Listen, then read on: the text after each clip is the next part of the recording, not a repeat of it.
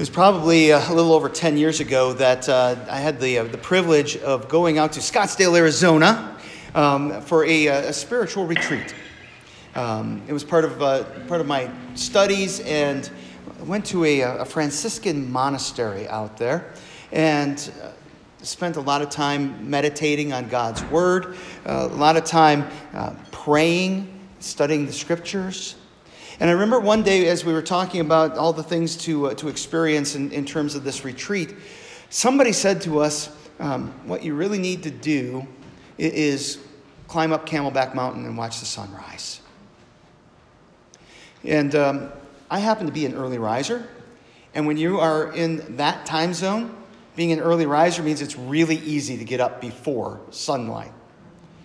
So I got up stupid early in the morning, and I'm told that there's a problem. Oh, the microphone popped open.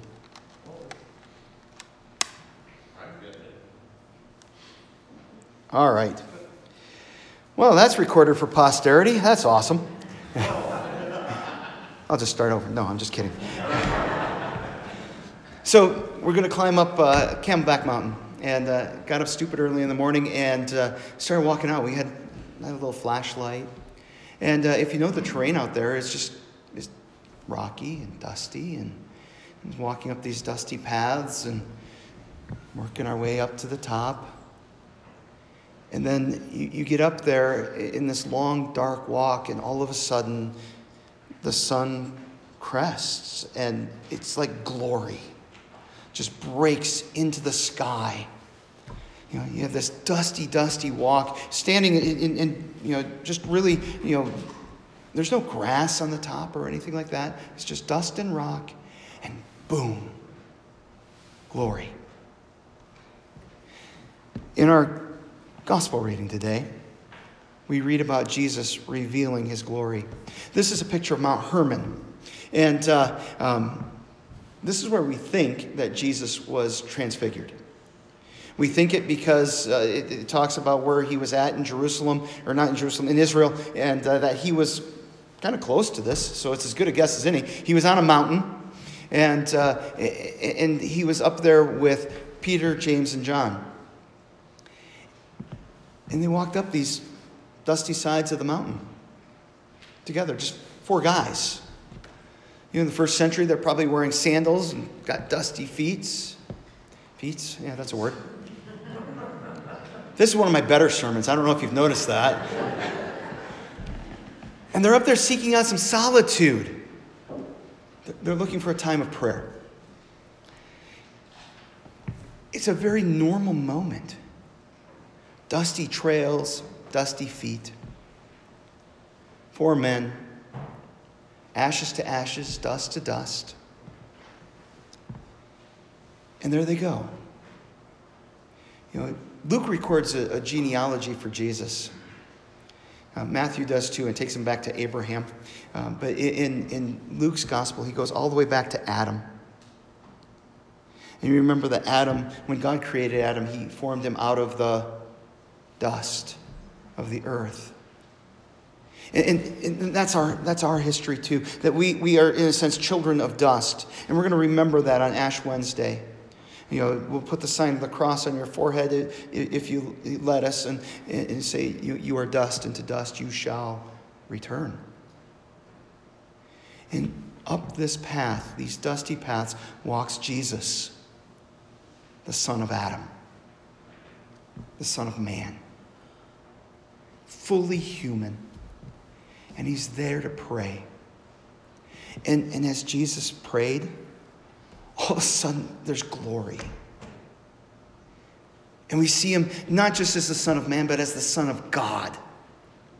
Because what was underneath that dust, it kind of glimpses out for a moment. It says that he was transformed, that his clothes became bright white. One of the other Gospels says that his face actually shone. Light. His glory is coming out in that moment. And as he's standing there, he's talking with two Old Testament figures, Moses and Elijah. Maybe you've heard of them? Incredible, important prophets of the Old Testament. And it really struck me as I was studying this Often, we have kind of this hierarchy of who goes to whom, right? If the boss calls you and wants a conversation with you, it's usually you get up and you go to him.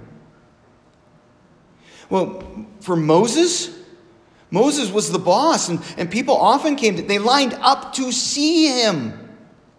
Elijah was this incredible prophet, and people wanted to hear him speak. And they don't say to Jesus, hey, come here, we want to talk to you. Jesus is there, and they come to him. Because we're seeing a glimpse of Jesus' divinity here. A moment where we see him as God. As he shines in this glory. And these two people, these two important people, they represent parts of Jesus' ministry. We read a little bit about Moses in our Old Testament lesson. But remember how God used him. That God used Moses to lead his people out of slavery. They were in slavery to Egypt, and God, with a mighty hand and an outstretched arm, used Moses to bring plagues on the people of Egypt in order to bring his people out of that land. And do you remember what the last, the greatest, the worst of those plagues was? It was the death of the firstborn son. And here stands Jesus with Moses, and he is there to lead his people out of slavery, not to a country, but out of slavery to sin. And how is he going to do it? By the death of the firstborn son. As he gives his own life. The only begotten Son of God lays down his life to lead you out of slavery, to free you from sin and death. And Elijah was this powerful prophet. Amazing things that God did in his ministry. We're actually going to spend some time during the Lenten season, those Wednesday services, looking at the life and ministry of Elijah. But one of the most famous accounts that maybe you remember from Sunday school was when Elijah had a showdown with the prophets of Baal.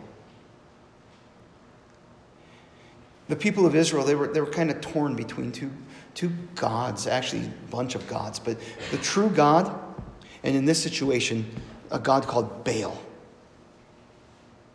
And he challenges the prophets of Baal to a competition. And he tells the people, why do you keep going back and forth between these gods? Either God is the real God or Baal is. And so this is what we're going to do. The God who can bring down fire to consume the sacrifice, that's the real God. Worship him. And so he sets it up, and they build their altars. And you might remember there were 400 prophets of Baal, and they danced around, and they cry out, and they do all these crazy things like cutting themselves. And does Baal bring down fire from heaven to consume the sacrifice? Nope. And Elijah stands there, and he's like, man, this is just too easy. And he builds the altar, and he puts the wood on it, and he puts the sacrifice on it. And he's like, we got to do something a little bit more challenging. We need a whole bunch of water. Never mind that they're going through a drought. And they bring gallons of water, and they pour it on the sacrifice. They dug a ditch around the altar. It's full of water. And he prays just one simple prayer. And boom, God brings down fire, and he consumes the sacrifice. And in that moment, what Elijah was doing was he was recapturing the hearts of God's people to worship the true God. And just as Jesus came to be the firstborn who died to redeem us and to lead us out of slavery, he comes to recapture our hearts, to recapture the hearts of God's people so that we would follow him, so that we would live in his forgiveness and salvation. We would trust in him in all the things and the circumstances of life. Jesus is the fulfillment of this work that they did. And it struck me as I'm thinking about all of this, that I have heard this story told for something like 46 consecutive years. And have you ever noticed how when you hear a story over and over again, at some point you stop listening? Yeah, I got that. And I would put the question before you today, how do we respond to Jesus' transfiguration? Because I don't think this should just be a, I got that moment. And I see three ways that we might respond in the text here. One is to do like Peter did. He kind of wakes up and he's like, whoa, this is cool. It's good, Lord, that we're here. Let's build 3 shelters and just stay here. To just kind of soak it in. He is basking in God's glory. Is it a good thing to bask in God's glory? Absolutely. Absolutely. Is it enough to just sit back and let God be God and let him pour out his gifts on you? Yeah, it actually is. To just sit back and rejoice in what God is doing. He's given us forgiveness, life, and salvation.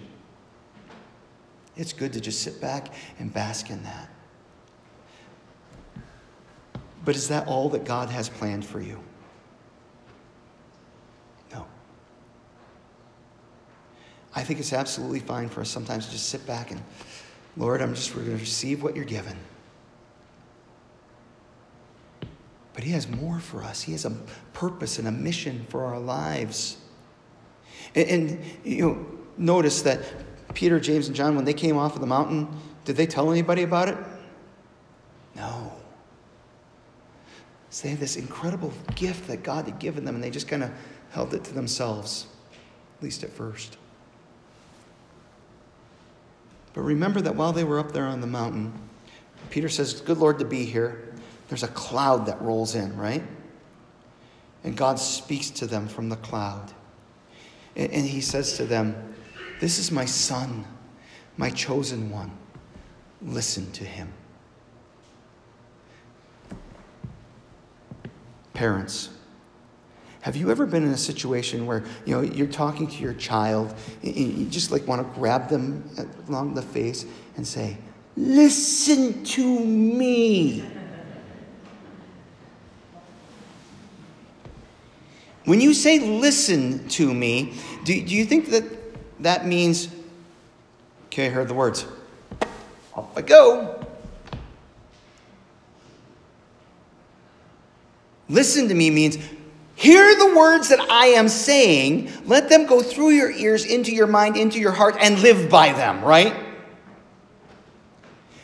That's what God is saying to Peter, James, John, and to you and to me. This is my son, Jesus, my chosen one, the Messiah, the Savior.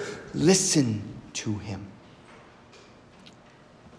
During Lent, we have this tradition of giving things up. It's good and it's fine. Fasting is a good habit. I encourage you to take something on. Take some time to listen to Jesus during the season of Lent. I've mentioned before that for my devotions, I'm spending a lot of time, I'm just reading the Gospel of Luke. I'm planning to read it multiple times over the year and to just keep going over it, to listen. To listen to what God is saying to us, to listen to Jesus as he speaks in this book. Not just so that the words go into my head, but so that they go into my heart and they go out into my life. I encourage you to take time to do the same. Whether it's Luke, John, Mark, I don't care. But spend some time listening to Jesus and let Jesus then work through that word to transform your life. And then, it's really as a corollary to that, follow Jesus. After the cloud went away, Peter, James, and John, they look at Jesus and he looks normal again.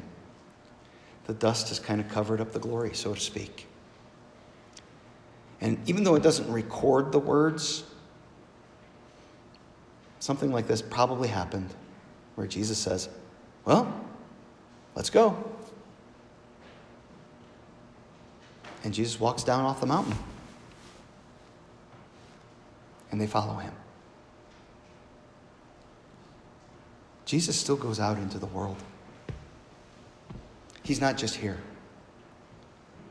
He's not just present when we come together here. He's at work. Yeah, sometimes it's hard to see. It requires faith to see it sometimes. But he's at work out there in the world. He calls us to follow him back into the dust.